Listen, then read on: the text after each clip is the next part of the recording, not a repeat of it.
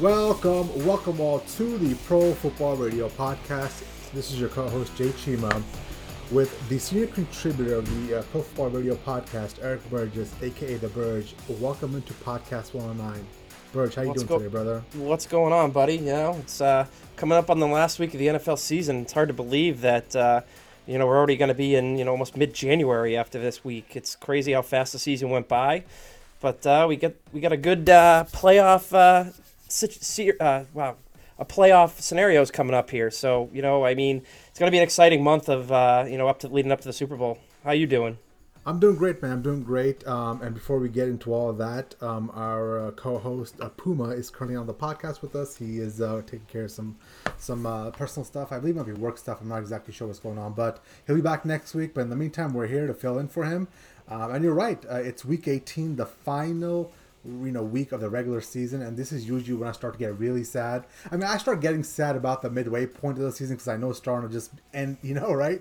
Yeah. But now we're at the last week of the football season. I'm just not looking forward to having no football on a Monday night or a Thursday night or any of that. So, we're going to enjoy this last week, hit the playoffs hard. It's going to be a bunch of really good games, and we'll see who comes out on top in the Super Bowl, I get sad too that we're not going to have football on 4 nights a week, but this is the time of year when you're seeing like real good football in the playoffs. Like you're going to get the best product on the field on Saturday, Sunday. This year we're getting a Monday night playoff game, wild card weekend. So you'll still get a little bit of your fix there, but cold weather, it's playoff football time. I'm ready to go. Yeah. That Monday Night Football game, I've got a hunch if the Patriots and Bills stay where they are, that's going to be a Monday Night Football game, and that is going to be fun to watch. Yes, it is, and I'm secretly hoping for that matchup because as we knew I was at that game in New England when the Patriots just decided to lay their biggest egg of the season in a big spot there. So I'm clamoring for a rematch there, and I think that would be a great storyline leading into the playoffs. Rubber match between the two divisional foes who, each took a game from each other in their own house. So, yeah, I think that that's going to be the case. And I think there's a good chance that that's going to happen based on, a lot of these trash matchups that we're dealing with in week 18 of the regular season. Yeah. And actually, let's talk about this right now. We're already talking about it. We'll give you guys our updated Super Bowl picks and where we stand going to the playoffs. But on the Patriots-Bills thing, I think me as just a casual observer of the NFL, I want that Patriots-Bills matchup so much just because it's rubber match, part 3, who's going to win, who's going to break the tie, who's going to get the edge for the year. We truly get to know who the better team is. The one thing I don't want is I don't want the Patriots to play against the Bengals. I think what's happening with Joe Burrow and Jamar Chase and just how bad the Patriots secondary can be at times, I think Burrow's going to spread the Patriots defense out and just pick them apart. I think with the Bills, I still have a lot of respect for Josh Allen, and I believe if I had to pick right now, I think maybe the Bills might win that matchup, but there's always that chance of Josh Allen throwing those 3 interceptions like he did last week against the Falcons, and somehow Belichick scheming it up with another crazy plan of having Mac Jones throw 2 times instead of 3 times this time around, and somehow getting a win out of Buffalo. So I'm so hoping it's the Patriots Bills, man, and that would be great for you as well because you obviously want to see who the the real team on top is. Yeah, for sure, and there's always a chance that with the game more than likely to be in Buffalo, that you're going to be dealing with some adverse weather conditions up there. And for me, a lot of people have mixed opinions on weather games in the NFL. I'm here for it. I love the elements. It's like old school football. I know we're not running around in the mud anymore like they used to do, but this just something about snow coming down or high winds like we saw beginning of December up in Buffalo. There's something about that just adds that extra facet to the game that I love to see how teams try to combat it while trying to beat their opponent. Well, that's the beauty of the NFL, man. At the end of the day, the product is meant to be played in the weather in adverse conditions. Basketball's indoors. Baseball, for the most part, is during the summer. In Formula One racing, if it rains too much, you can't, run. But football is that beautiful sport where the weather adds to the whole nostalgia of the game, right? The snow starts coming down, you start to feel like a kid again. So I think it's part of the game, and I hope, and this is a different conversation, but the Bills have had some talks about maybe putting a dome up in their new stadium, and if that happens, I hope to God that doesn't happen. I feel like that would Me just too. take away so much from just what the Bills are and their mystique.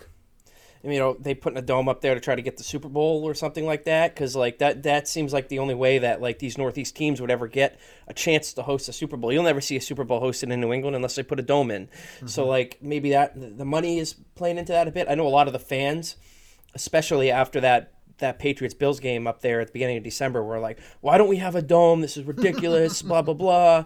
Like it adds to the game. I hate dome games because there's literally no, you know what the conditions are like when you're preparing for the game. It's an extra challenge when you have to scheme for the weather to play a significant factor in the game. Whether maybe you're going for it on fourth down more than trying to kick a 50-yard field goal in 20-mile-an-hour winds. Stuff like that. And I love that. It increases the coaching and the game planning and the everything and the strategy to win. So. If they put a dome in up there, I call them Sallies at that point. Like, come on now. All right, well, let's talk about the playoff picture real quick and talk about Super Bowls and what our predictions are. I mean, at the moment, it seems that most of the playoff picture is set. We've got 2 or 3 teams still battling it out. But on the AFC side, we've got the Titans with the number 1 seed, the Chiefs with the number 2 seed, Bengals number 3, Bills number 4, Patriots clinch with the number 5 seed. At the moment, the Colts, the Chargers, and the Raiders and the Steelers are currently duking it out for the last 2 spots. In all likelihood, will be the Colts if they win against the Jags, I believe, this weekend. Ravens are in that mix too. Surprisingly. Exactly. Ravens as well. And then looks like the 7th seed is going to come down to the winner of the Chargers-Raiders game, which is basically a win and you're in. And then the other side with the NFC, you've got the Packers at the number 1 seed, the Rams at number 2 seed, Bucks at 3, Cowboys at 4, Cardinals at 5, and then looks like Eagles have clinched as well. And then it's up in the air between the 49ers and the Saints for the last playoff spot. So a lot to be shaken out. But my initial impersonation right now and what I think is going to be the Super Bowl matchup this year, I've come to a hard realization that my boy Tom Brady and the Buccaneers probably aren't going to make it there. There's just a lot of issues and injuries and concerns. So I think if I had to pick right now, I think I'm going to go with the Chiefs coming out of the AFC and the Packers coming out of the NFC. And that is going to be a hell of a Super Bowl to watch. Just because I think, I know the Chiefs just lost to the Bengals, but in the playoffs, like even though they're number 2 seed and they probably have to travel to Tennessee to take on the Titans or whatever it is, or host a AFC Championship game at home against Bengals, Bills, wherever it is, I still think they're the best team in the AFC and they'll eventually right the ship. On the other side, I got no faith in the Rams. I'm sorry. It looks like they might be already imploding a little bit. You got Jalen Ramsey out here punching his own teammates. Cowboys, I'm sorry. Their offense isn't there. Arizona Cardinals, Kyler Murray seems to be crumbling. And the Buccaneers, Tom Brady, he's playing at a phenomenal MVP-esque level, but the rest of them around him, like, it's just crap. With Antonio Brown quitting and we'll hit on him here soon. Leonard Fournette being hurt, most of the offense being out. Lavonte David being out on defense. Shaq Barrett is injured. JPP. There's just so many injuries that Tom Brady just isn't going to be able to supplement that this advance of his age. So I'm going to go with the Packers and the Chiefs at the moment for the Super Bowl matchup. And that's going to be one hell of a matchup. It's going to be an all-timer, man. Mm-hmm. Absolutely. I'm with you on the NFC side. I think it's the Packers. They're going to, I don't know if they're going to walk their way to the Super Bowl, but they've been clearly the best team in the NFC, in the NFL at this point, through week 17. Aaron Rodgers is playing, likely going to win the MVP, in my opinion. Whether or not he should is another story, but I think he's going to be the MVP. Devontae Adams. They got a 2-headed monster at running back with Aaron Jones and A.J. Dillon. A.J. Dillon is a freaking wrecking ball out there. He's really come on this year. Their defense is playing well. Rasul Douglas, a guy that I believe was signed off a practice squad at one point this year, is playing great. Give me the Packers out of the NFC. And for the AFC, Derrick Henry comes back and gets right. I'm going with the Tennessee Titans to go to the Super Bowl this year. I'm stunned that they're sitting atop the conference right now after losing him. They lost to the Texans, a few weeks back. But they're still continuing to win, and they're in a strong position to have home field throughout the playoffs. They win, they get it. And Derrick Henry, I think the last stat I saw, he's still like 7th in the league in rushing, and I don't remember what week he got hurt, but he's been out for like 2 months. So like that's absurd to me, and no doubt in my mind he would have broke the rushing record had he not got hurt. He's just a wrecking ball there. D'Onta Foreman has filled in great for this Tennessee Titans team. And, Kansas City, they got in a shootout with the Bengals last week and ended up, not prevailing there. Their defense, in my opinion, might have got a little bit exposed. Granted, the Titans and the Bengals play different football, but I'm not going to pick against Derrick Henry coming back if he's healthy and right again. So give me the Titans to play the Packers. I got the Packers winning that game just because I think the Packers are the best team in the NFL this year, just over the course of the entire season, with the exception of the egg they laid in week 1. Mm-hmm. So I assume you have Titans Chiefs in the AFC Championship game, right? Yeah, that's what it is. But I won't rule out the Bengals getting there either. Really? I think that without having the Bengals? Well, they showed me something last week, man, going into not into Kansas City, but winning at home against Kansas City, and their offense. Jamar Chase has been an absolute stud. He went absolutely off last week. Don't sleep on T. Higgins either or Tyler Boyd in that offense. And of course they have Joe Mixon at running back, so they have a pretty elite offense. C.J. Uzomah. Yeah, C.J. Uzomah is nothing to sleep on either. So. There's just, maybe they're a team of destiny. Joe Burrow did get dinged up at the end of that game, but I think he was fine. I think he was dancing around in the locker room with a cigar in his mouth after they, clinched the division there. My only concern with the Bengals is that they're going to do what, the Bengals do best, and that's bangle it up in the playoffs and get there and not win a game. So, well, that's interesting you bring that up, and that's a great segue to this conversation because Joe Burrow is that culture changer. I mean, that's something that scouts have said on him from day one, his confidence and who he is, how he walks, how he carries him throughout the locker room. And think about what he's done in just 2 short years of pulling that crap Bengals franchise out of the ground and into an AFC North division winner. And when's the last time that's happened? That's been years since the Bengals have done that. So I think, he said this by himself because somebody was talking about this. I think it was Peter King or Colin Coward or one of these guys that was talking about how they had a conversation with Joe Burrow before the year started and talking about, the Bengals are the Bengals. And he stopped him right there. He's like, well, stop saying that. Like, Joe Burrow is one of those guys where he's like, I don't believe in that. That doesn't matter now. So I think he is one of those guys where, I hate saying this. I hate saying this so much. But he does so remind me of a younger Tom Brady. Like, just the way he carries himself, who he is, never out of it. I think he has the swagger and the mentality to potentially be something great someday. So, on the other side of the NFC, I didn't get your NFC picks yet. I think for me, I'm going to lean towards Packers, Buccaneers in the NFC title game. And Tom Brady and the Buccaneers will have to go up to Lambeau and probably end up losing that game. But who do you have come out of the NFC? It's a tough one for me. I want to say the Rams. I really do because they were my Super Bowl pick out of the NFC at the beginning of the season. With Matthew Stafford there, it'd be a great story to see him get to a Super Bowl, get deep into a playoff run to the NFC Championship game. But there's just something about that team, man. I mean, obviously, you hit on it when you talked about Jalen Ramsey punching his own teammate on the sideline.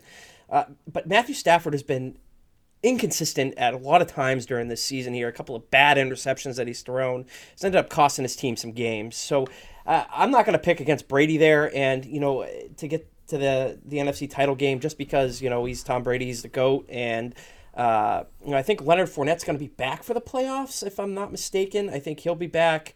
Obviously, Godwin's out for the year. And, Antonio Brown, we're going to get into that in a bit. But he's a huge loss. But he's still got Gronk there. Need to see more out of their defense. The Jets ran all over them in this previous week, so they got to correct that, get healthy. If they do, don't rule it out. And it's at that point, if they get healthy and are playing good football, in the wild card weekend, and you start seeing like them, like they did last year, where they didn't squeak it up, but they won that game in Washington. And then, they went and they dominated the Saints. So if you see that kind of trend, look out because they could be going back to the Super Bowl. But I'm gonna agree with you on that. Green Bay and Tampa Bay likely to be in the NFC title games. I'm sad because I was high on the Cardinals again this year. They let me down. I no faith in them. Don't ask me to give faith to the Dallas Cowboys because I watched some of that game the other day and their offense is completely inept, dropping balls everywhere. Fumbling. It's kind of inexcusable at this point because of the amount of talent they have on that offense. And then, don't ask me to trust, the Eagles or the Niners at this stage, especially if, you're going to be carrying a rookie quarterback into the playoffs, despite Trey Lance, playing very, well in that one game that he started. Well, this is the last conversation I will have on this before we move on to the whole Antonio Brown saga. But I never got your answer on this. And me and Puma hit on this a little bit last year. You just mentioned you were high on the Cardinals before the year started. And the book is out on the Cardinals now. And last year they started out hot. Kyler Murray had an injury and they faltered down the stretch and make the playoffs. This year they started out hot. They were unbelievable in the beginning of the year. Kyler Murray had another injury and they've kind of whirled down the stretch as well, losing 3 out of the last 4. So with that being said, is there something you as a fan can point to about the Cardinals, whether it's Cliff Kingsbury and the coaching or Kyler Murray and who he is and his injuries? Is there something you can point to that you've seen that makes you wonder, well, what's happening here? Why are they faltering down the stretch as the season progresses? It's tough for me to put it on the coach because even when Kyler Murray was out, that team was able to win with Colt McCoy, with 2-1 with McCoy.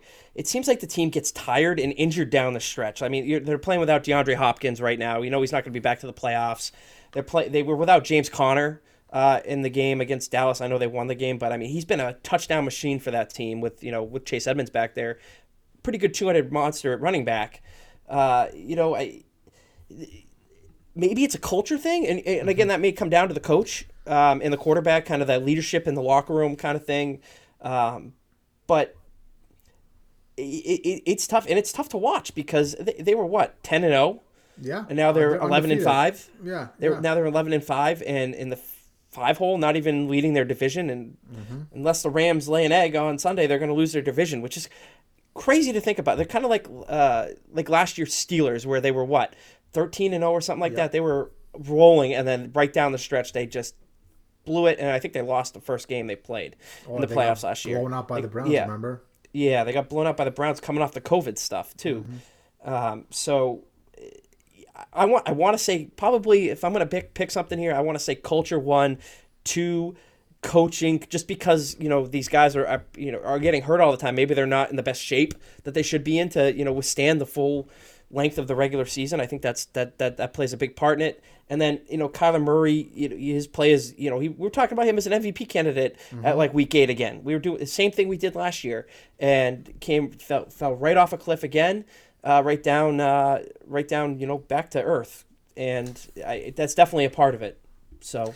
Yeah, and my initial inclination was to blame it on Cliff Kingsbury, but you hit it around the head, man. They went 2-1 with Colt McCoy when Kyler Murray was out. Like, who the hell can do that with Colt McCoy? And they looked decent in some of those games. I think you might hit it on the head with the culture in the locker room and just who Kyler Murray is. If you watch Kyler Murray closely, I've always had a problem with some of his body language, with the way he kind of blame deflects on the field on the fly. He throws an interception, where it's his fault, but he tries to make it out to be the wide receiver's fault.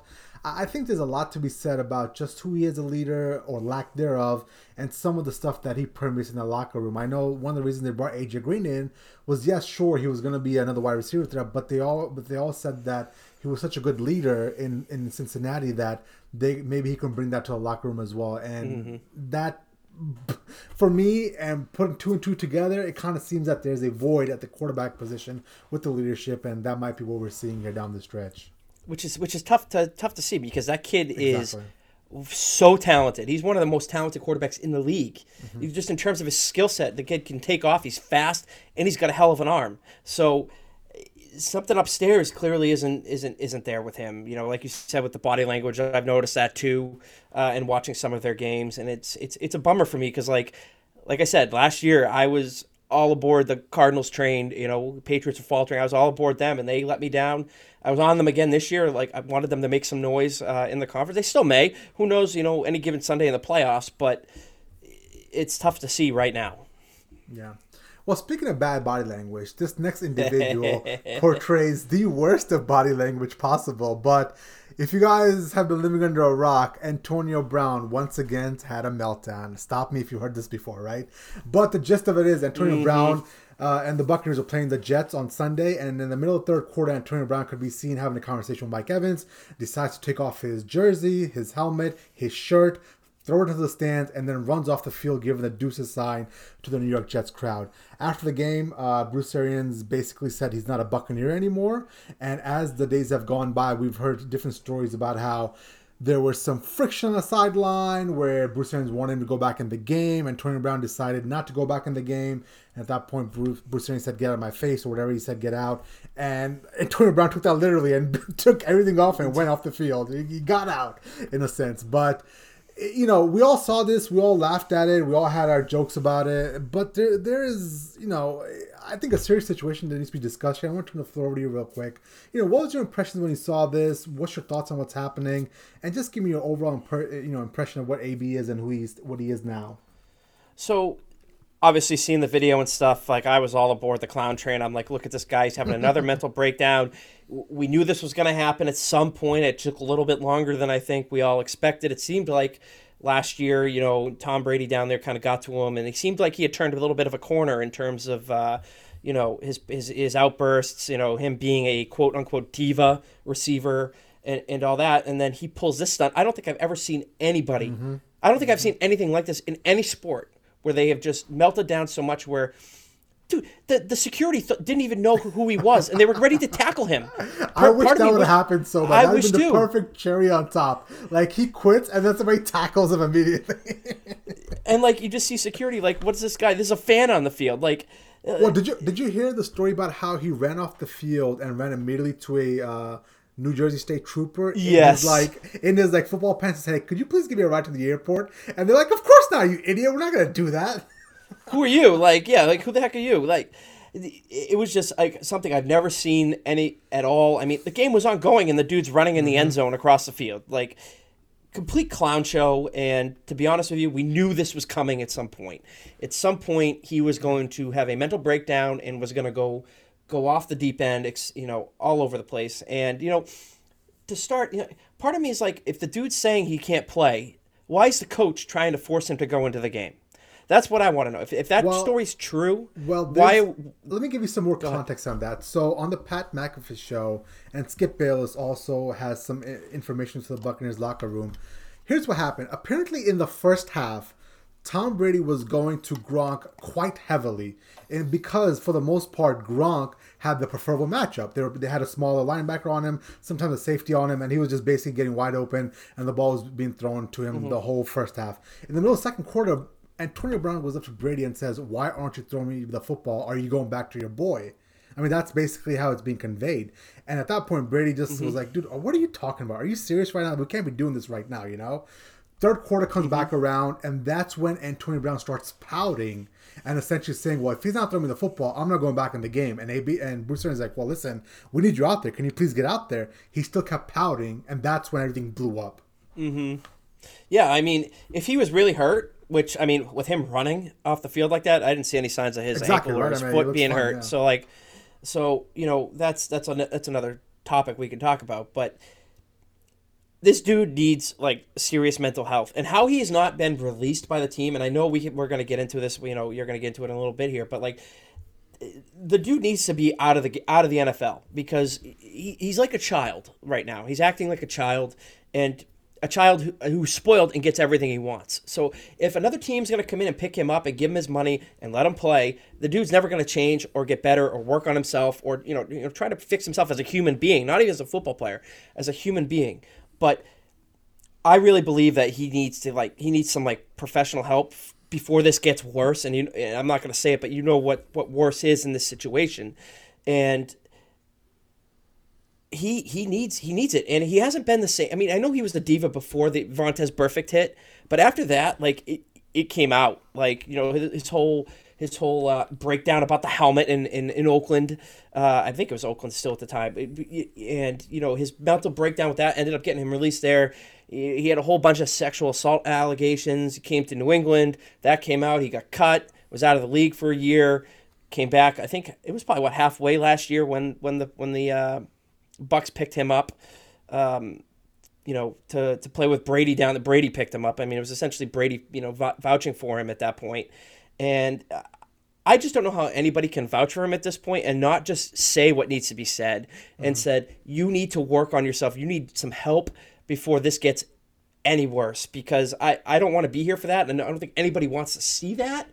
And personally, for him as a human, I really hope he does get the help he needs to correct this, to be a better father for his kids, to be there for his family and all that. And if somebody's just going to come out and pay him the money and let him get away with this behavior, nothing's going to change. Well, here, let me start with this, and I want to say this as delicately as possible because, in today's day and age, I know, right? Exactly. Just by saying that, Yeah. it's going to be a hot take, but mental health's a real thing. If you need the help, I mean, it's so serious. It's something that, me coming from a little bit of an older generation, maybe I sometimes don't understand it, but as I learn more about it, I try my best to have compassion and try to see their side of the picture. And if you do have mental health issues, get the help you need. Absolutely. However, absolutely, and he needs to. In my opinion, he needs to. And I wish somebody close to him would just be like, "Hey, you need to try to get through to him." And that way to where he finally makes that choice because, unfortunately, like getting mental health help like that, it only works if the individual wants it, and he's got to make the decision to do it. And that's where somebody's got to come in. And like somebody like Tom Brady could be a perfect person to be like, "Hey, like chill out, like." If they don't release him, like we were talking offline about this, like somebody releases him, another team picks him up for the playoff run, then like that screws the Buccaneers. So like, fine, keep him on the payroll and just help him get the help that he needs so he can work on himself and improve himself, because I think that's truly what needs to happen given the track record that we've seen over the last 3 years with him. Yeah, and I think two things can be true. I do believe he needs the help, and I believe, he needs to have somebody sit down with him and talk about just, it's not normal behavior what he's doing. He definitely needs some mental health help, right? But I think the other part of this is maybe he's just a bad dude, man. Like, I'm so sick and tired of people just dancing around this subject. Both of these things can be true. He could be a bad shit dude, and he needs some mental help right now. The compassion and the empathy part, I mean, that's something that I just don't have anymore for AB. I'm sorry. I know Tom Brady won on, the post-game show and said we should have empathy and compassion. But dude, like, what about the compassion for the people that Antonio Brown has abused? Think about over all the years that he's either emotionally abused, there's women that said they physically abused him. There's people that he hasn't paid, taking money out of their mouths. Like, what about those people and their, hardships and compassion for those folks? And that's just something that Antonio Brown has never shown to somebody else. So why am I being asked to show him compassion? And I get it. It's a bigger issue with mental health. And in today's day and age, that's the big eraser we can use to whitewash a lot of this stuff, right? But at some point, man, like I'm so sick and tired of this dude. And if he doesn't want the help, then I'm sorry, I've got no compassion for you. If you can't understand that this is not normal behavior and you got to sit down and have a conversation with somebody, then I'm just gonna call for what it is. Maybe you need the help, but you're just a bad dude. You're a shit person, Yeah, and like you said, both can be true here. And people can only do so much to help somebody. If somebody doesn't want to make that decision for themselves, then it's without sounding ignorant here, you're a lost cause at that point. Like you really, it starts with the individual, and they need to make that decision for themselves with help from other people. Sure. I mean, like I said, Tom Brady went off about be empathetic of him and all this and that. It's like, well, Tom, why don't you try to push this dude who you call your friend? You invited him into your house. I don't know if he did in Tampa Bay, but he did it in New England. Like, why don't you try to like get through to him and try to push it? I'm not faulting Tom Brady for this, but like he seems like the perfect support resource for Antonio Brown to get the help that he needs if he wants it. If he doesn't want it, then at some point you got to cut your losses as an individual and as as an organization in the NFL. Well, I'm not blaming Brady for this. I'm not blaming Brady for this. No, don't. And I kind of am a little bit. I think with Brady and who he is, like the dude's all about winning. Maybe to a fault. He with the big shiny carrot of winning a Super Bowl at the end of it, he just kept pushing this dude into something that maybe he shouldn't be doing. Maybe Antonio Brown shouldn't be on a football field at this moment. He should be talking to somebody that is a professional and can help him out. But I think from the Buccaneers and the Brady side of this thing, like, listen, this was bound to happen eventually. It's a miracle they kept them together for a year and a half. You know what I'm saying? Like, the fact that they got a Super Bowl win out of him and they got him to the Super Bowl and he contributed with a really key big touchdown play against Tyrann Mathieu, one that I always remember, the way he ran that out route. I mean, that's something that I guess is a win in the book of Brady and the Buccaneers. They kept him together for a year and a half, but eventually we knew this was going to happen, and it all started to unravel. And it's just sad at the end of the day. Antonio Brown is somebody now, I think, with what he displayed and that lasting image of us, of seeing him run off the field like that, it's probably going to cost him the Hall of Fame. Like, to be honest with you, he is a Hall of Fame level talent, and the way he was tracking for a while, he was going to get in. And I think with the next couple of years in Tampa Bay with Tom Brady, he probably would have solidified that case. But now, there's absolutely no way in hell that lasting image of you running off the field shirtless is going to allow you to get into the Hall of Fame. And that's just sad, you know what I'm saying? Absolutely, and like you said, he's an incredible talent. I mean, I'll never forget when I think he kicked the punter on a punt return back with the Steelers. Yeah, like he did that, and like he was an insane talent. He was an insane fantasy football talent. He helped me win a fantasy football title back, and I think it was one of his last years in Pittsburgh. So like, insane talent. He very well could be a bad dude. I think he does need some help, and not to beat on it, but like, where's the union? The union should be helping him out at this point. If the teams aren't going to do it, where's the union being like, hey, here's a resource for you. Why don't you get some help? And if he doesn't want it, at that point, like, there's nothing you can do as a support or a resource for this individual. There's nothing else you could do. It's got to, like I said a few times already, it's got to start with him. If he doesn't want it, he clearly doesn't look like he wants it. I mean, he was sitting courtside for the Nets game, a day after, and sitting in the back of his Uber or whatever, his ride after the game, letting the guy go live on Instagram with Antonio Brown in the backseat. That doesn't seem like a smart decision either.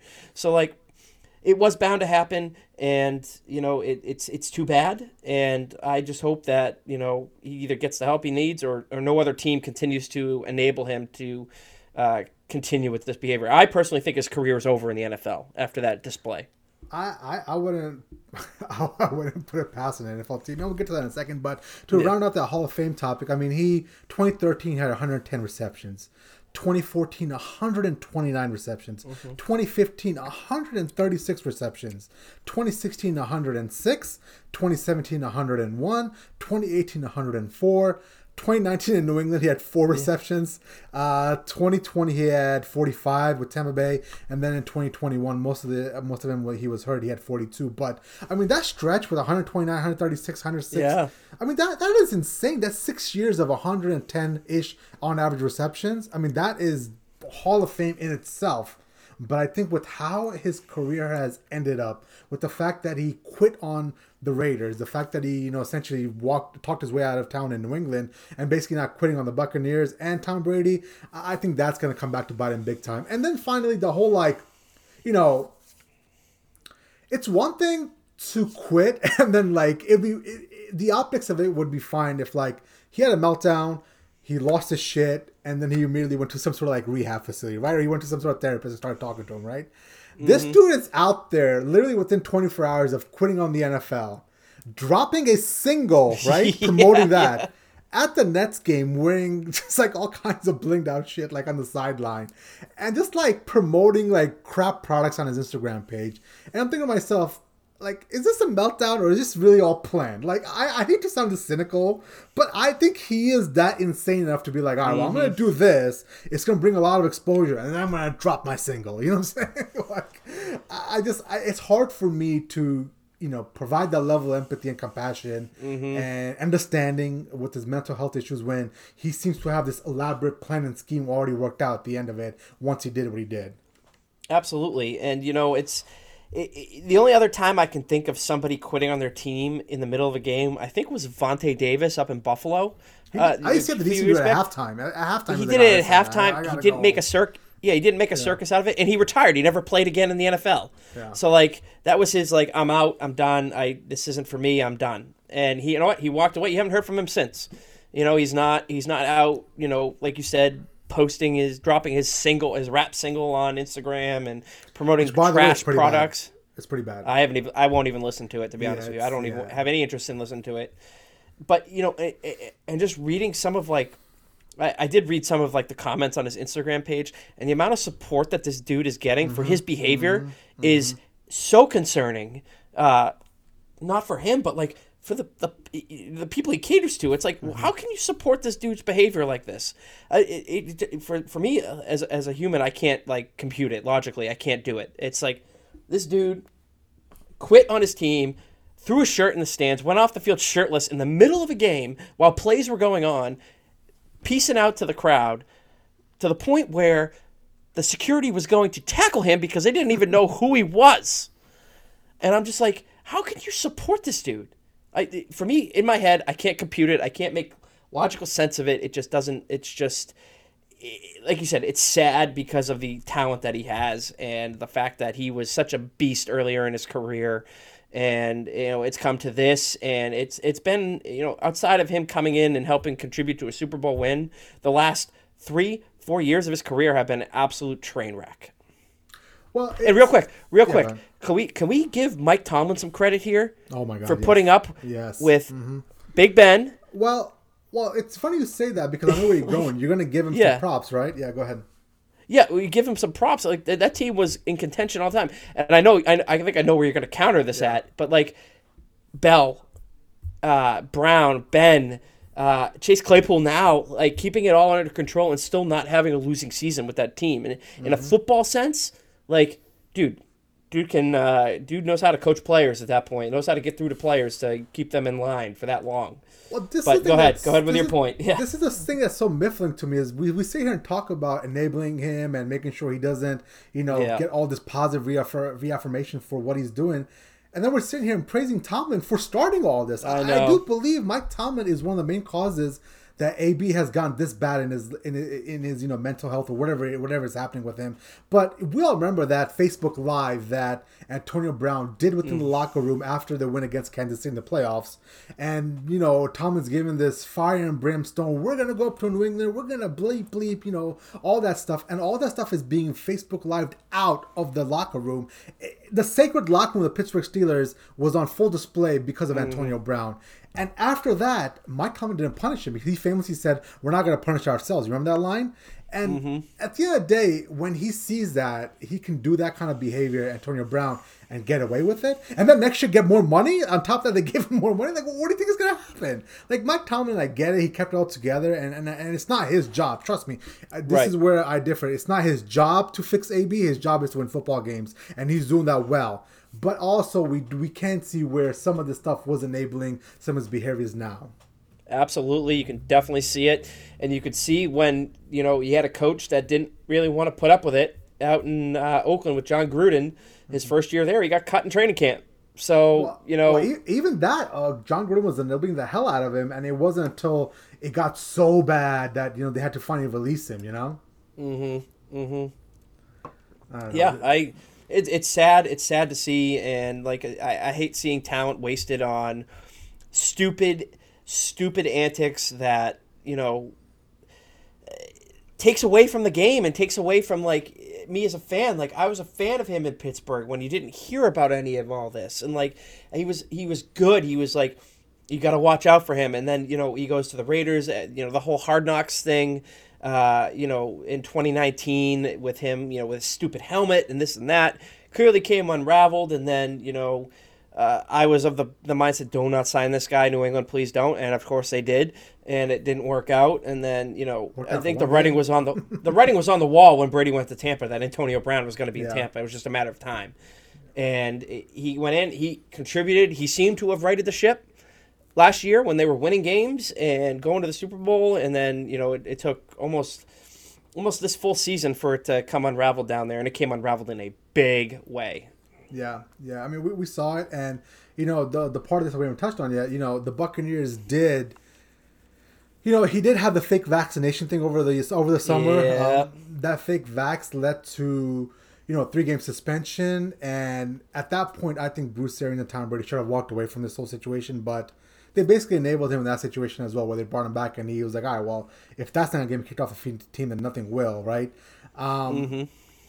But a lot of stuff has come out saying that in that 3-game suspension, Antonio Brown wasn't happy with how little support he got from the Buccaneers and the organization. I'm thinking to myself, bro, you just committed a felony offense where anywhere else in America you probably could have gotten a charge on you, and you're not happy, they're not thrilled with you. Like what are we talking about here? And this is the way he thinks. And this is my bigger issue with Antonio Brown, is because I think deep down, I think he's just a bad person. Like deep down to his core, from his beginning, I think he's a bad person. And you can change your, and this is not just about Antonio Brown, you can change, this is about life in general. You can change your football team, you can change your city where you live, you can change your job, you can change your relationship, but you are who you are. And deep down, I just don't believe he's a good person, and I think it's all coming to a head now with him. It's very true. And I mean, you look back at when the Buccaneers signed Antonio Brown last year, where Bruce Arians says one slip up and he's out the door. Like, it's not even close. And then, for him to think that he's not getting any support through that, where he did, like you said, commit a felony offense, where any one of us, if we did that, we'd be in jail. And for him to come out, Bruce Arians to come out after that and saying, he's part of our football team, this and that. What more support do you want there? Like, do you want them to try to fight the suspension? Like, that's not going to work. That's not going to change anything. Like, and the fact that they, like you said, that they didn't just move on at that point. I mean, it speaks. If they don't lose Mike Evans, they don't lose Chris Godwin, they don't lose Leonard Fournette in that game last week, then maybe we're talking about something different here, and he's out the door. But the fact that they lost Chris Godwin for the year, they lost Mike Evans for I think a week, and he came back and played obviously in this game on Sunday against the Jets, and then losing Leonard Fournette, who's out probably until the playoffs. If they don't lose those players, he's probably gone. I think that there's a good chance that he gets cut, or the fact that maybe Tom Brady had the year there and he said no, give him another chance. It's like, how many chances are you going to give this dude? Like, yeah. He's had so many chances in this league. That's why I am so hoping that this dude's career is done, because it's just a storyline the league doesn't need. Yeah, and final thing I'll hit on this before we move on is I started watching that Jets-Buccaneers game when they were down 24-10. I started tuning in. I was like, holy crap, what's happening with the Buccaneers? I got to turn this on and check this in. So, like, second quarter, I started watching it. And I'll never forget the scene where Antonio Brown is having a full-on meltdown and running shirtless, half-naked off the field. And Tom Brady is as cold and stoic as I've ever seen him.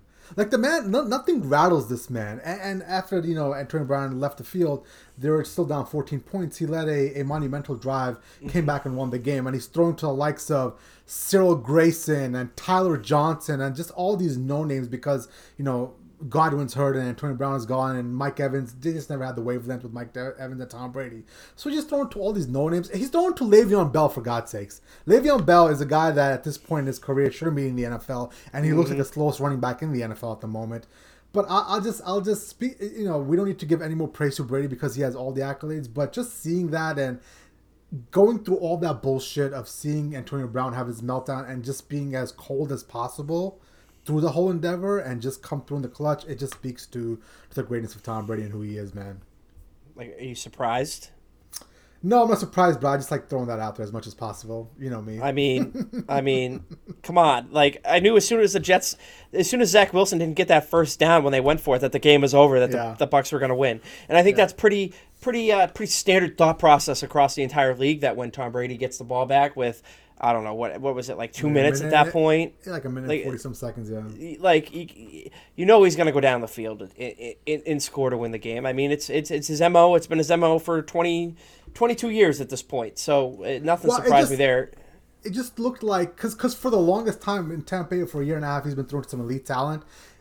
Like, that was the first time I felt like 2017 New England, where it's like, you've got Cyril Grayson and Tyler Johnson, and you're going to go and win this game. You feel me? Like, it was just nice to see. It was nice to see Tom Brady still has it, and, 93 yards, last second drive to win the game. I just felt like it was the old Tom Brady of New England, and the guy just hasn't fallen off of any sort of cliff, or not even deteriorated a little bit. It's just kind of magical, For sure, yeah, absolutely. And, we'll see if that actually continues with just Mike Evans out there now and Gronk in the playoffs against actual like teams. We know what the Jets are. Yeah. The Jets are the Jets, and this is where it actually applies based on our talk with the Bengals being the Bengals. This is the Jets are the Jets, and they always will be the Jets with that.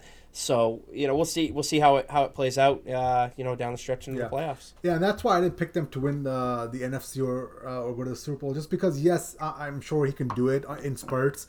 I just don't think he's young enough. Obviously, a younger Tom Brady to be able to carry that to the Super Bowl, but he's at a point where he's 44 years old. I mean, how much more can you ask out of the guy? So I think he'll be able to pull off a couple wins in the playoffs. I think he'll be able to get to the NFC Championship game, but For the Super Bowl, unfortunately, I think it's gonna be a Packers versus Chiefs Super Bowl, and that's gonna be fun. I'm excited to see Mahomes versus Rodgers in the Super Bowl. See an elite matchup. Yeah, absolutely. All right, well, let's actually talk some football, man. Let's talk about the 11-5 Dallas Cowboys traveling up to Philadelphia to take on the 9-7 Philadelphia Eagles. Both teams have clinched a playoff spot. The Dallas Cowboys have won the NFC East, and the Philadelphia Eagles have clinched a playoff wild card spot. Seeding is still to be determined at the moment, but right off the bat, Burge, who do you got winning this game?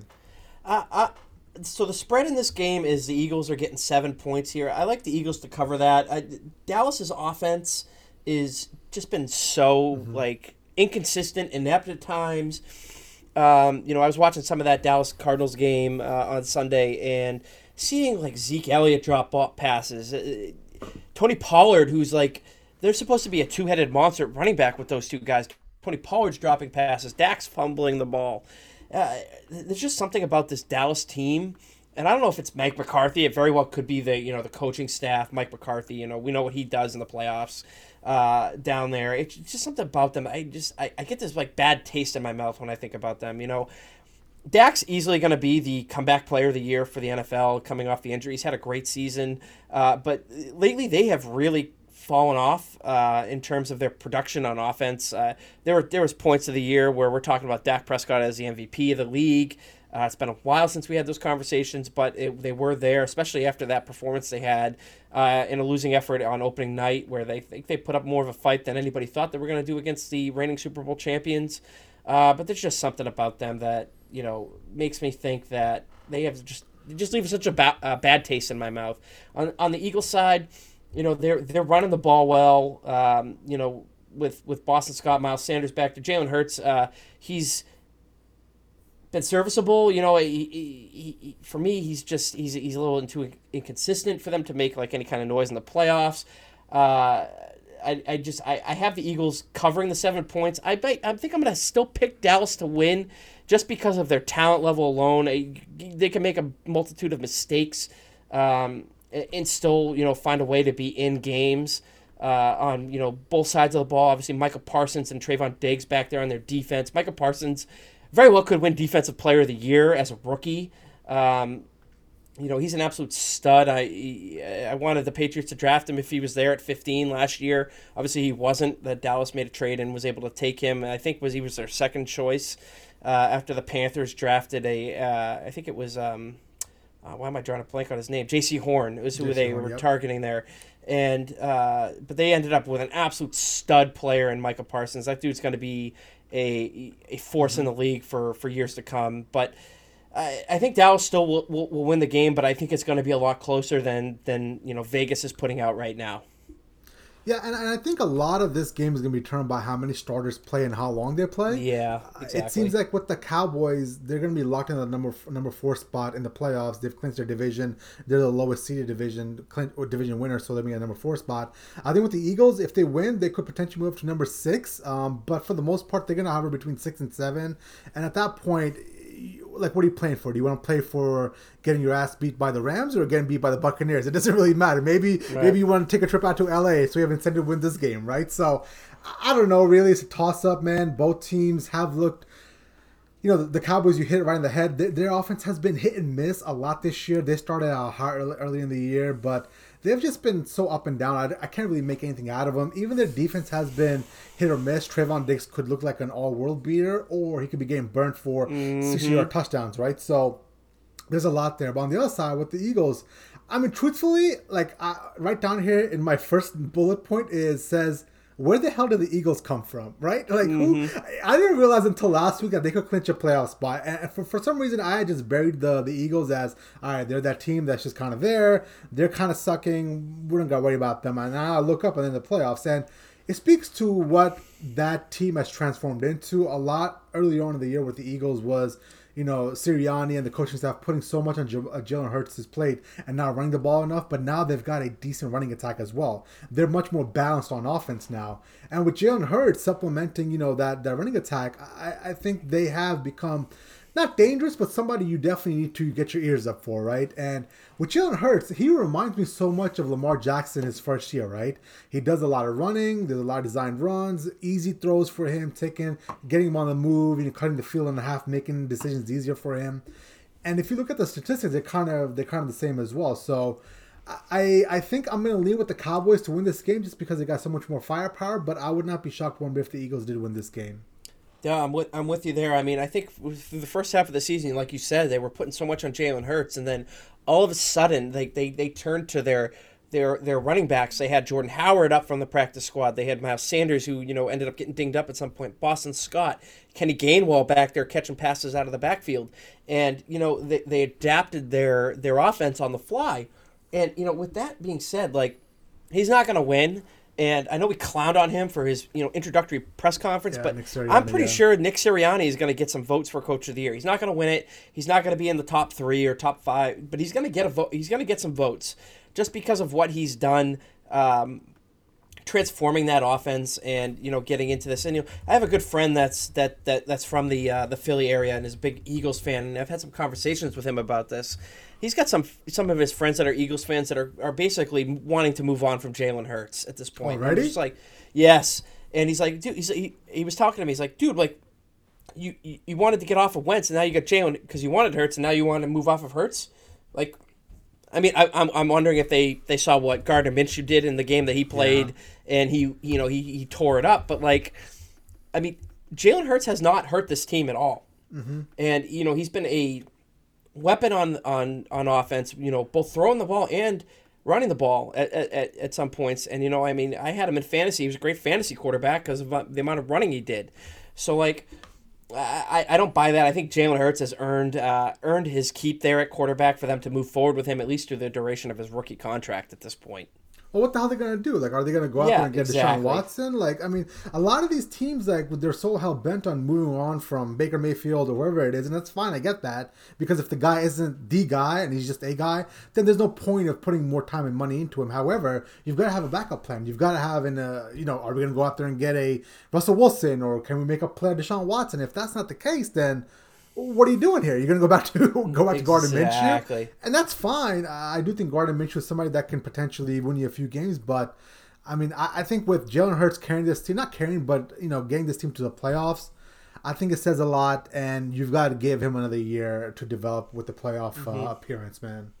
Yeah, absolutely. I think he's, like I said, I think he's earned it. I think he's earned another year, if not two at this point.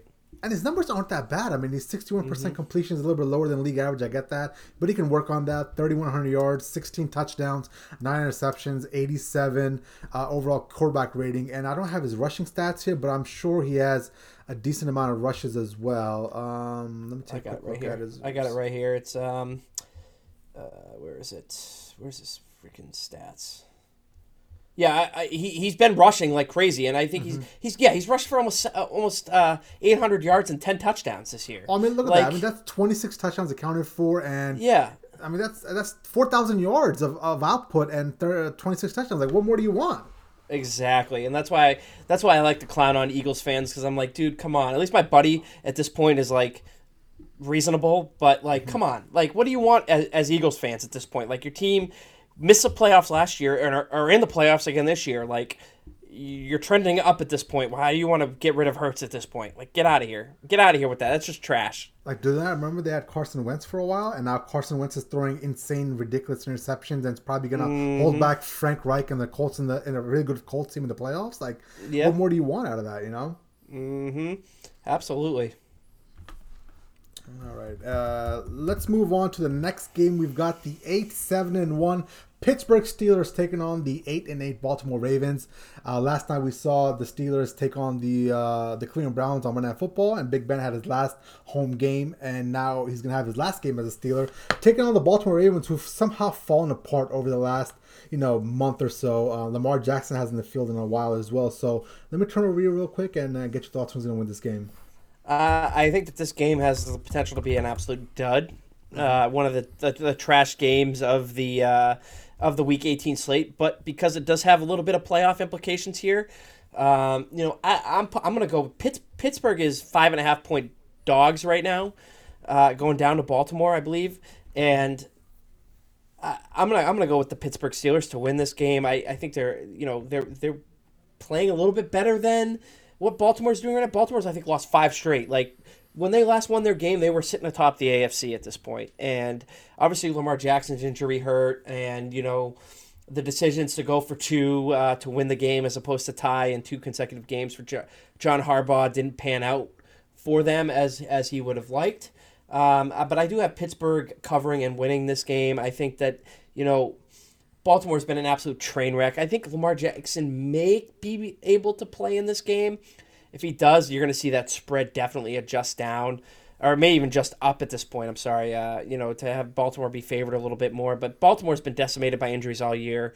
They lost their backfield in the preseason and training camp, and they fought a lot of adversity. They lost a lot of talent on the defense. Marlon Humphrey got hurt, but neither of these teams are going to make the playoffs, barring some significantly crazy scenario to play out.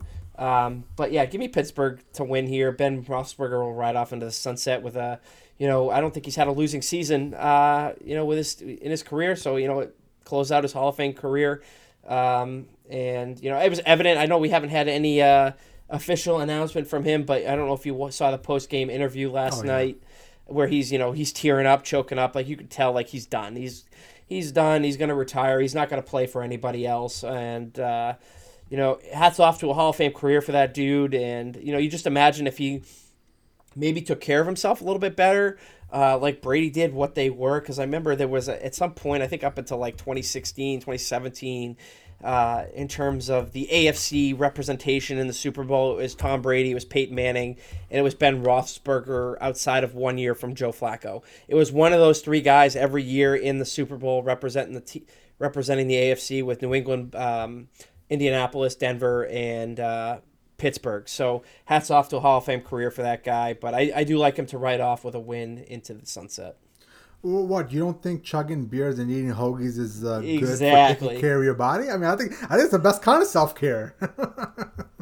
Exactly. Okay, man, listen. I think I'm going to have the Steelers winning this game just because they still have a path to get it, and it seems like it's going to be unlikely, but the path is the Colts need to lose, and the Chargers and Las Vegas cannot end in a tie. And obviously, Steelers have to win this game as well. But they've got more to play for, and this is going to be Big Ben's, obviously last game as the Steelers, so they're going to be giving it all for him. But I think, watching that game last night, the thing that stood out to me about the Steelers was, dude, TJ Watt is an animal. Like, yes, that guy is absolutely insane. I believe he is 1 sack short of the 21.5 sack record for Michael Strahan in a year. And I believe he'll be able to get that. And listen, he should be the defensive player of the year. I think at this point, he and, whether it's Micah Parsons or TJ Watt, I get it. But these guys have been absolutely phenomenal. And, I think just with what the Steelers are, what their organization stands for, I think they're going to want to get Big Ben a good win on the way out. And on the other side, the Baltimore Ravens are just so depleted. I mean, it's finally caught up to them. They were riding high in the beginning of the year. They had the number 1 seed in the AFC for a little bit. And then all the injuries caught up to them. I mean, at this point, we haven't seen Lamar Jackson touch the football field in about a month. So that's calling up to them. They have multiple issues on the injury front, the COVID front. On top of that, John Harbaugh himself has cost him a couple games, in my opinion. I think if he had a couple better decisions in those games where he went for to try to win immediately on the 2-point conversions, I think some better, in-game coaching could have potentially gotten you a couple of wins out of that, or maybe 1 win out of that, and you could still be in the playoff picture. So nobody but to blame but themselves for the Ravens and injuries, and I think a lot of that is going to come down to the Steelers winning on Sunday. Absolutely, I agree with all that. Now, before we move on, I want to touch on Lamar Jackson real quick, just because we want to do a quick little. If I'm the Baltimore Ravens, if he's healthy, I'm not playing him on Sunday because there's nothing to play for at all, right? So, in all likelihood, his numbers are going to end up with 16 touchdowns, 13 interceptions.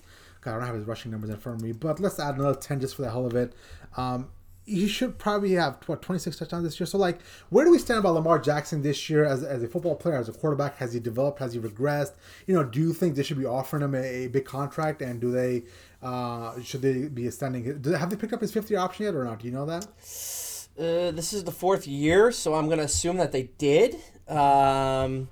I'm not sure, but he only rushed for 2 touchdowns this year. Really interesting. Yeah, I got the numbers in front of me here. He rushed for 767 yards, 2 touchdowns. So his output So this year is kind of not the best. It's kind of gross, truthfully. it is, yeah. I mean, he has missed a lot of time, which hasn't helped. But he played. You know, He I mean, played 12 games though. I mean, 12 he games and did. 18 touchdowns. That doesn't equate. No, no, it doesn't. And I'm pretty sure they did pick up his 5th-year option. I have to think that they definitely should not give him a long-term contract yet. They should make him go out and prove that he is continuing to develop, because by his standards, he's had a bit of a down year this year. I mean, he threw career high in interceptions this year, career low in passing touchdowns, and I mean, he's just one of those players that's just kind of like, he's got all the talent, and as a runner, and that's what the Ravens are trying to do with their offense. They're a run first team. They got a great rushing attack when they're healthy. But yeah, we've said it multiple times on this pod. I know you've said it yourself, Jay, plenty of times, that running the ball is not going to win you titles in the NFL, especially in today's day and age. Exactly. And looking at Lamar Jackson's numbers, I mean, he's played, based on going off of his 2020 numbers, he's played 3 less games. He's thrown 10 less interceptions. I'm sorry, 10 less touchdowns. And he's thrown 4 more interceptions than he did in 15 games last year.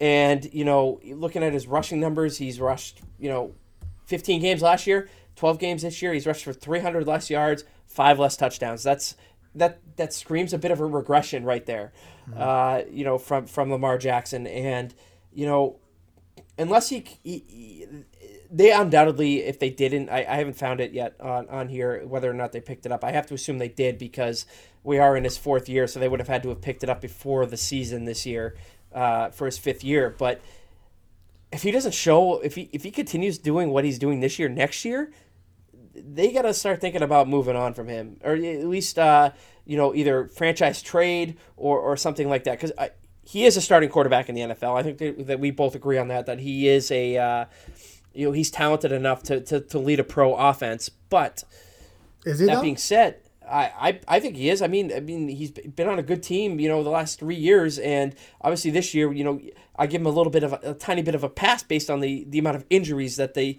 Ravens have suffered, because they've suffered an absorbent amount of injuries. They lost their top 2 running backs realistically before the season started, and that a lot of times, in a run first team, like, you look at the New England Patriots, they're not going to overcome that if they lose Ramondre Stevenson, Damian Harris before the season started. That's going to really significantly impact the way that they run the offense. And maybe they were asking Lamar to do more this year than he was capable of. And again, that's a flaw of his, but I think he absolutely is a starting quarterback in the league, and will get another shot if he does not sign a long-term deal with the Ravens. But I think if you're, the Ravens organization, you have to start thinking about long-term here.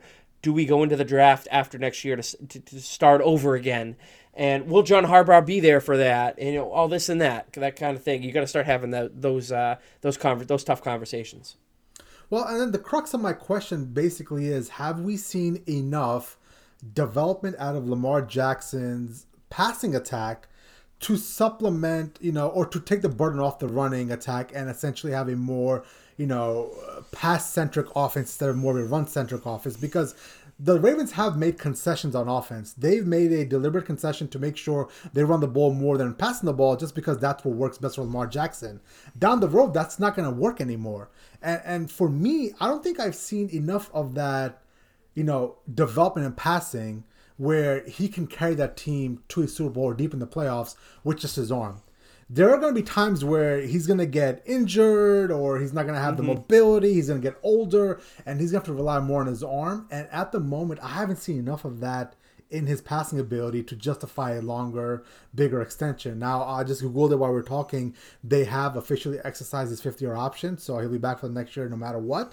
But, in the back of the Ravens, front office minds, you got to think about it logically. He hasn't, progress as a passer as well as you thought he would. He's taken a lot of hits on his body. He's not just a finesse runner. He runs through the tackles and he takes on some big hits. We're starting to see an injury pop up here and there with him. He missed a lot of this year with injuries. Is this going to linger in the future? What is the shelf life on a quarterback that takes a lot of hits, right? We saw happen with Cam Newton. How quickly do they fall off a cliff? So a lot of things got to be taken into account before you give him that big extension. And if I had to make a decision right now at this moment, and obviously that's not the decision they got to make right now, but right now I wouldn't. Right now I would just franchise tag him, 50-year option or whatever it is, and keep him on the roster as long as possible before I can figure out what my next move is. Absolutely, I'm there with you on that. Like I said, I think Baltimore needs to have that long, tough conversation to, essentially start over again at that position. And, that's, again, talking from a Lamar Jackson standpoint, I think he does he's only, 24 years old right now, going to be 25 in a couple days. He's going to get another shot somewhere else, no doubt. If he ever hits the free agent market or whatever, he's going to get a trade. There's going to be a trade partner for the Ravens. But from a Ravens organizational standpoint, they had in 2019 they had an amazing run with their offense with Lamar Jackson. Lamar won the MVP. They went nowhere in the playoffs. Last year they had a really good season, but they went nowhere in the playoffs because Lamar Jackson threw them out of it up in Buffalo, which me as a Patriots fan and the resident Bills hater was punching massive air during that game, watching that game unfold. So, he's going to get another shot somewhere else. I if I'm the Ravens, I'm not tying my job, my future, my assets, everything to this player. I think it's time that they need to start, whether it's this year or next year, to go into the draft to try to find another, a succession plan. Maybe that's Tyler Huntley at this point. We've seen him play well when he's been out there. He looks like he can pass a little better. Yeah, so, maybe it's him. Maybe they have the answer in-house already. And maybe next year, if Tyler Huntley's still there and still playing well, I think he's a free agent. So I think somebody's going to throw the bag at him based on his performances in the games that he's played this year. But you see that happen? There's a chance that Lamar Jackson may be on the bench at the end of his 5th-year option if Huntley's still there and ends up overtaking and the Ravens organization makes a decision to go in a different direction. So it'll be interesting to see. Yeah, and this is why I don't have much faith in the Tennessee Titans, because run-centric offenses just don't do well in today's NFL. Whether it's run-centric via your running backs or run-centric with your quarterback, whatever it is, those guys and those teams just don't do well in today's NFL, where you've got to be able to come back from 14 points down, or you've got to be able to throw point for point against Patrick Mahomes in your division. And you're starting to see this a little bit with the Buffalo Bills as well. This is a trend that, I'm picking up with the Bills, where they're running the ball a lot more with Josh Allen just to supplement some of his, I don't want to say regression, but he just isn't passing the ball as efficiently as he does in the past.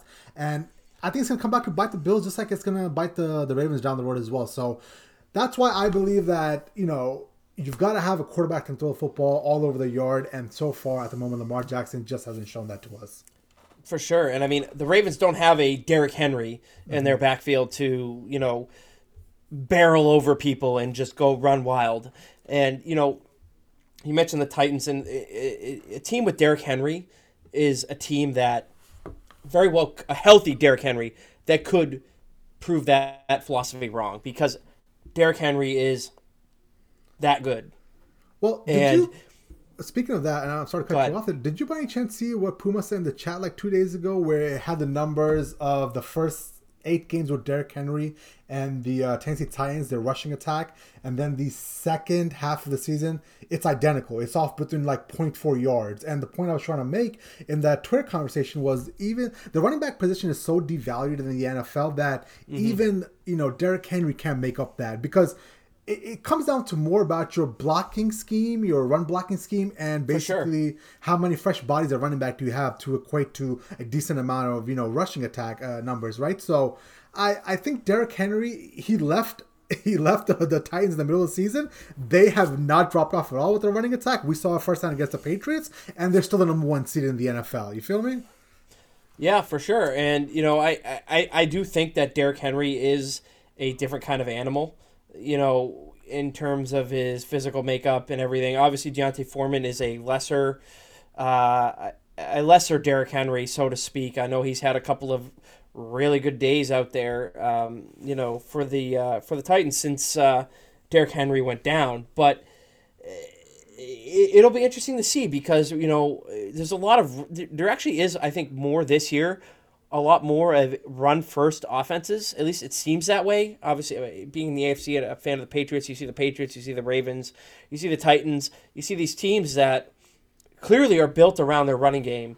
And obviously, if you meet a defense that can stop that running game and force you to throw, you're going to run into problems. But I mean, even if you're down 14 points early and you want to run the ball, you can still do it. It's a matter of like whether or not your team can come back in the third and fourth quarter when you're down that much, to overcome it. Because obviously you can't consistently run the ball when you're trailing 14 points with 10 minutes to go in the game.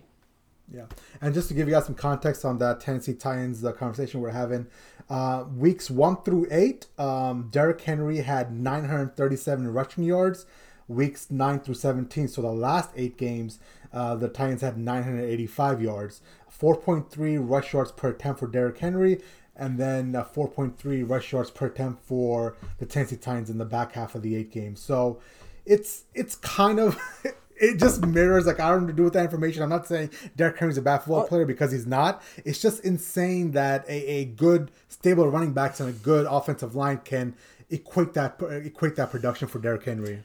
I mean, I'll just say this. I mean, just knowing what the talent Derrick Henry is, don't you think that a little bit of this can be played into defensive game planning against the Tennessee Titans when you're game planning for A.J. Brown, as opposed in the passing attack versus a game plan for Derrick Henry, running all over you when you know that's coming when he's in there, and maybe being a little bit out. The psychological aspect coming into it, I think that plays a part of it. I'm not saying it's the reason why Derrick Henry's so good or why the Tennessee Titans are, still running the ball like crazy with Foreman and Dontrell Hillard and, at a point, Adrian Peterson. But I'm just saying I think that part of that plays into it. Yeah, absolutely.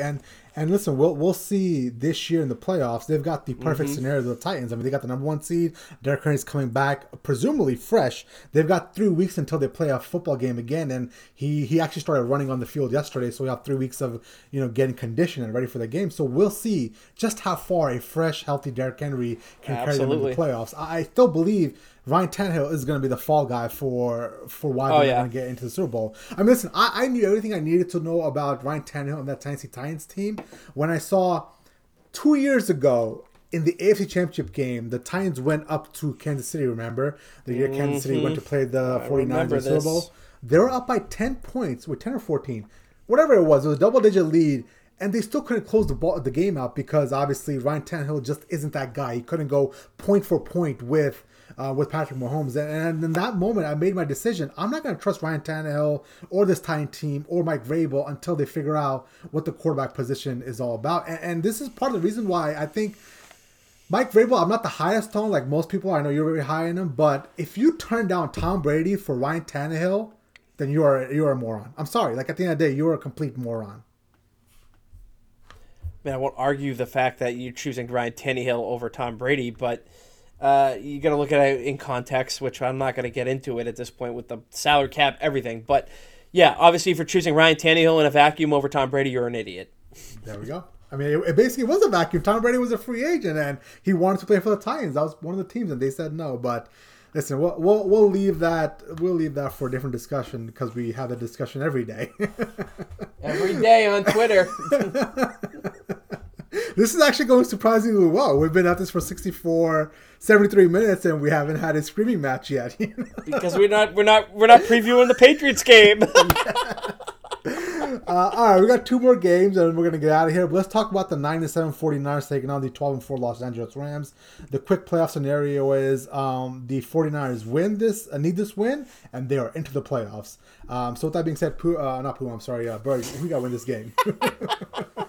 Just have it, I'm going to go with the 49ers to win this game. They are 4-point dogs at home against the Rams. The Rams don't really gain much by winning this game. I know they can win the division, with all that. But they're not going to get the 1 seed. The Packers are playing against the lowly Detroit Lions, which I fully expect the Packers to take care of business against the Lions. I know that the Rams have to win to clinch the division over the Arizona Cardinals, but the 49ers have a little bit more to play for in this game. I haven't seen the latest update on Jimmy Garoppolo, but Trey Lance looked all right in there the last week. So whoever plays at quarterback isn't going to concern me.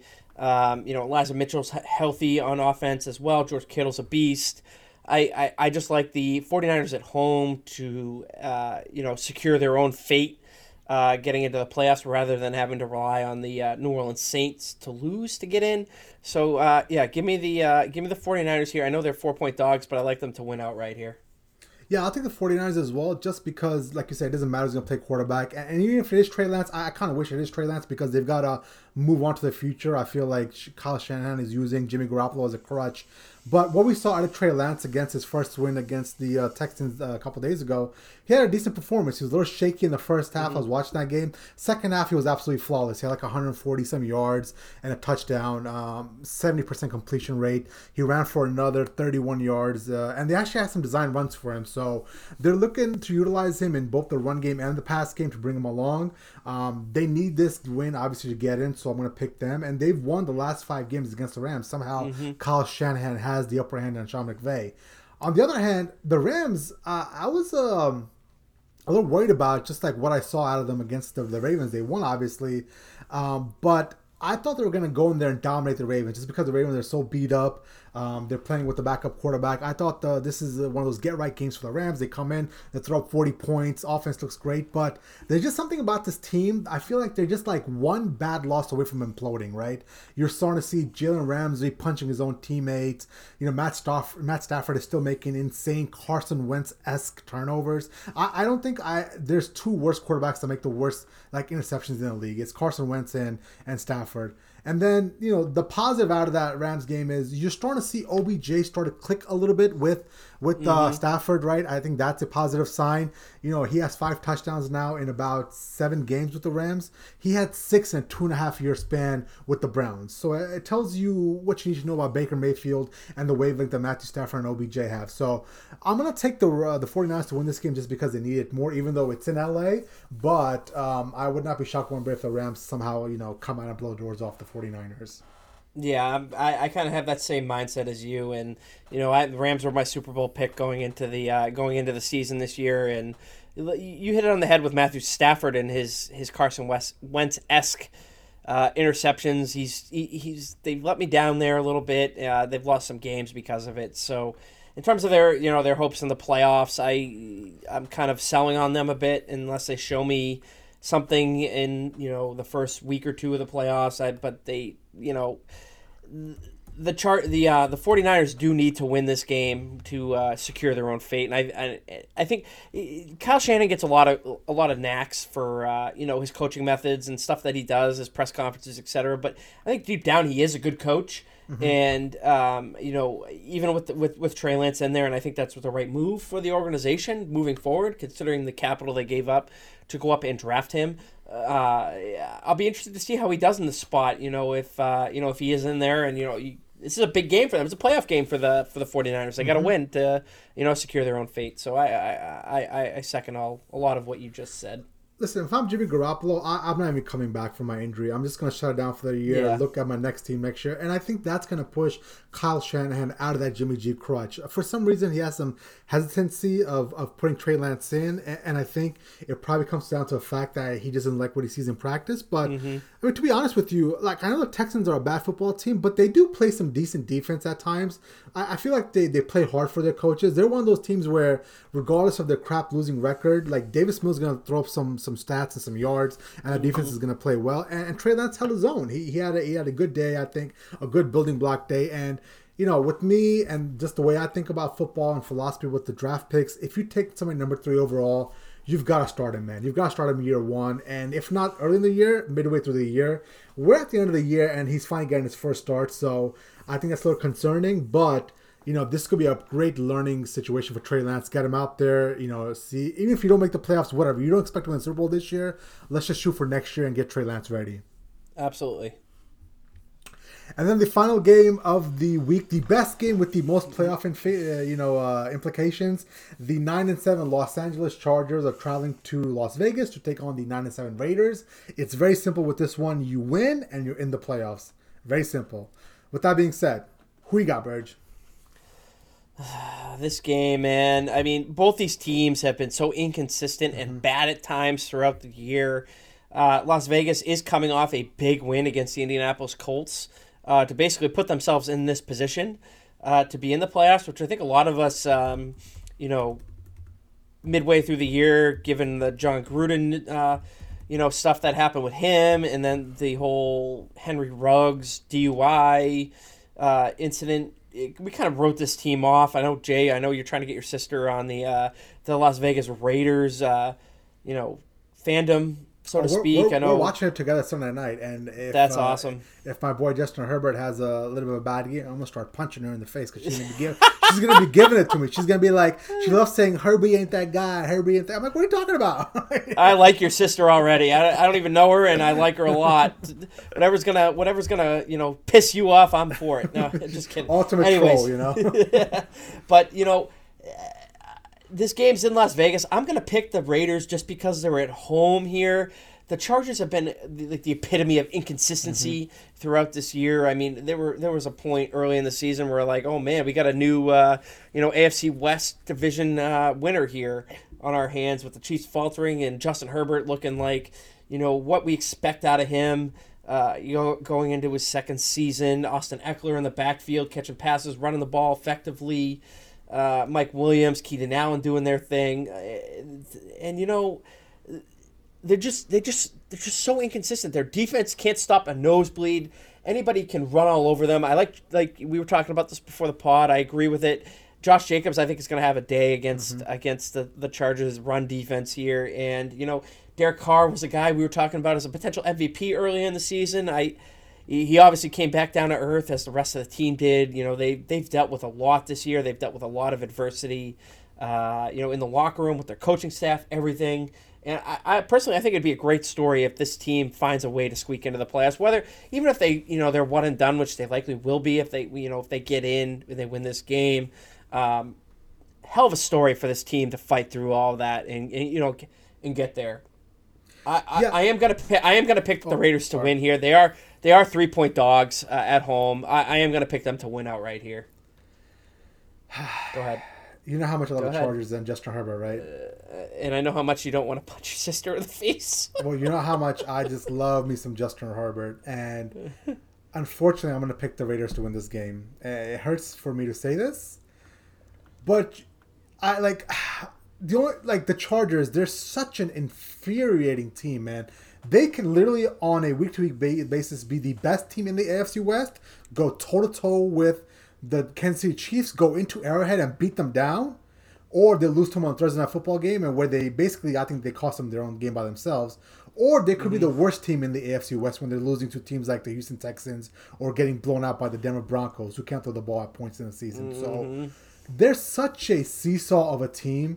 And I get the Raiders are a seesaw of a team as well, but they're seesawing a different way. They're seesawing with the emotional highs of everything off the field. We're talking like coaching and murder and somebody getting killed. And I'm sorry, not murder, but somebody being in a vehicular homicide. You know what I'm saying? Like there's just I feel like the play on the field is a little more consistent with the Raiders. And the fact that the Chargers have the third worst run D in the NFL, giving up 136 rush yards per game, means Josh Jacobs is going to be having a hell of a game. He's probably going to get somewhere in the range of 110 yards, probably 2 touchdowns. They're going to run the hell out of the ball, milk the clock all day long, keep Justin Herbert on the sideline, and basically, win the game again for the playoffs. And that's going to suck because, the football fan in me wants to see the Chargers take on the Chiefs for part 3, just like the Bills and the Patriots to get a tiebreaker going there. But I know with the Raiders getting in and playing the Chiefs, I'm sorry, the Raiders are going to get smoked by 50 points again. I mean, Patrick Mahomes basically rolls out of bed, sees the Raiders on the schedule, and throws up 45 points. So, I hope somehow Justin Herbert can just light it up, throw up 35 points, and they have no chance of winning with the Raiders. Just blowing them out of the water with their offense and taking the rushing attack out of it if they get up big. But I just don't see that happening. I feel like this Chargers team is a year away, a good draft on defense away from actually making some noise in the playoffs. Absolutely, and I think the Raiders are hopeful that Darren Waller is going to be back playing this game. Mm-hmm. Hunter Renfrow has been an absolute beast for this team this year. Derek Carr is binky, so to speak. He loves throwing to him. He's a guy I'd love to see the Patriots get at some point. He's a baller, and I'm a huge Hunter Renfrow fan, and I think he's going to have himself a day too, especially if Darren Waller's out there and attracting attention for the Chargers defense, passing attack. And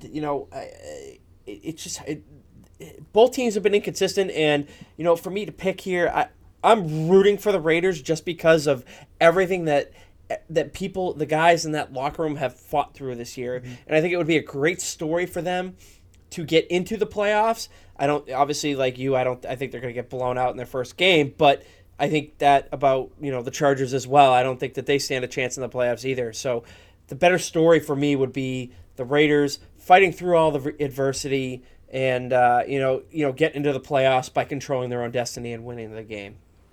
I think you hit it spot on. I think what Derek Carr has been able to provide that locker room in respects to leadership, I think speaks volumes to the character he has and the person he has. Because at the end of the day, like your head coach ended up getting fired, and then Henry Ruggs and everything else happens with that. Like, it takes a lot. It takes a lot to get your team to, essentially play week to week and still stay in the season. And I think Derek Carr has provided so much leadership. I know he's not going to win the MVP, but the NFL really needs to make up some sort of like new award, like some sort of subjective, like most outstanding player, or whatever it is that they can like give to players like Derek Carr that have shown just some sort of like great leadership and provided, stats and wins for their teams. I think they really got to expand that. Truthfully, listen, with John Madden passing, I think they should probably name something in his honor in this new award. That would be a perfect way to kind of recognize John Madden and potentially having another award that would be a little bit more subjective than just the MVP award, which is basically a glorified, quarterback award at this point in time. Yeah, it's a glorified statistical quarterback award. I totally agree with you on that. I think that would be great. For the league, and you think about everything that this team has got through. They just went into Indianapolis last week and beat the Colts, who were rolling. They were rolling going into that game. They beat the Patriots handedly. They blew the Patriots out for all intents and purposes, and with their rushing attack, and they have a great coach in Frank Reich, and the Raiders went in and they beat the Colts, and for a lot of people are picking the Colts to make a deep playoff run, and for them to do that and put themselves in this position to have a chance to win and get in the playoffs, I think speaks volumes to the character of the team that they have right now, the guys in that locker room, and it would be a great story to see them get into the playoffs. That'd be awesome.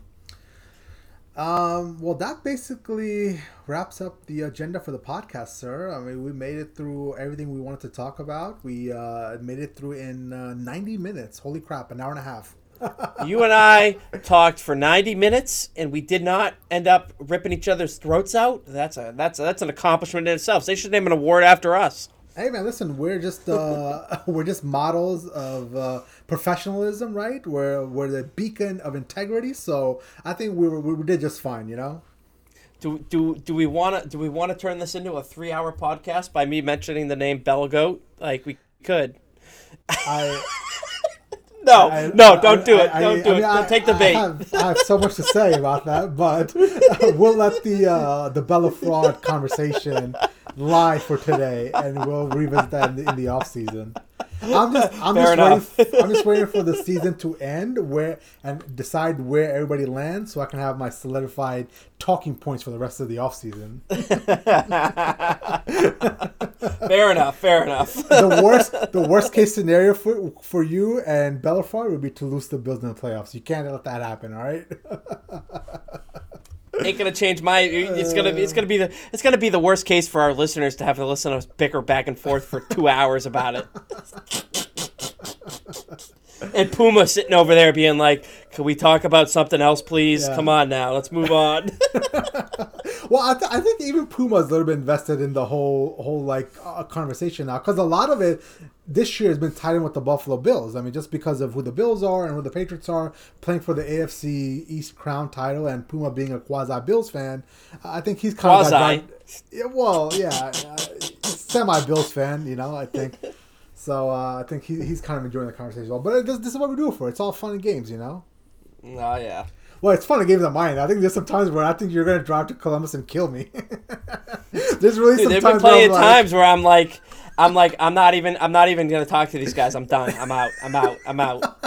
I can tell when we're like, me and Puma were going back and forth for like a day and a half, and we're like, is Bert still alive? Is he okay? Oh, I read the messages. I just don't take the bait. I don't take the bait. There'll be times where you'll get me to take. There'll be times where you're going to get me to take the bait. Tonight was one of those nights in the Instagram chat. I took the bait. There's no bait. It's just facts, brother. We're just talking facts. Bait. All right. Oh man. All right. Well, listen. That was only 3 minutes, so we could have done that for 3 more hours. At risk of us turning this into a 3-hour podcast. Yeah. I'm never as good as Pumas with this plugging stuff up, but let me just go ahead and give you some quick contact information if you want to get in touch with the Pro Football Radio accounts. Let me pull it up. All right. So on Instagram, we are at Pro Football Radio. On Twitter, we are at PFR Podcast. I am at JChima on Twitter. You are at Burge the Goalie, correct? At Twitter? Yep. And then Puma is Brando_Puma on Twitter as well. So if you can, give us a follow. Reach out to us. We'd be more than happy to conversate with you. Follow us on YouTube, Pro Football Radio, on TikTok, at Pro Football Radio as well. And then on Apple Podcasts as well, wherever you subscribe to your podcast service, whether it's Spotify or Apple. So we're on all platforms. We welcome the interaction. If you guys have any questions, we'd be more than happy to answer for you guys. Give us your take on Bill Belichick, and you'll get a nice long Twitter thread of me and JChima going back and forth, and you can chime in whenever you want, but it'll be entertaining for sure. Yeah. I'm just looking forward to that Patriots Buccaneers Super Bowl, just as we all predicted it was going to be, right? Mm-hmm. Looks like both teams ain't going to be there. Yeah, seriously, right? All right, well, listen, that does it for podcast 109. We'll be back next week with Puma and Burge as well, and we'll get you guys set for the playoffs. See you guys next week. Let's go. Peace.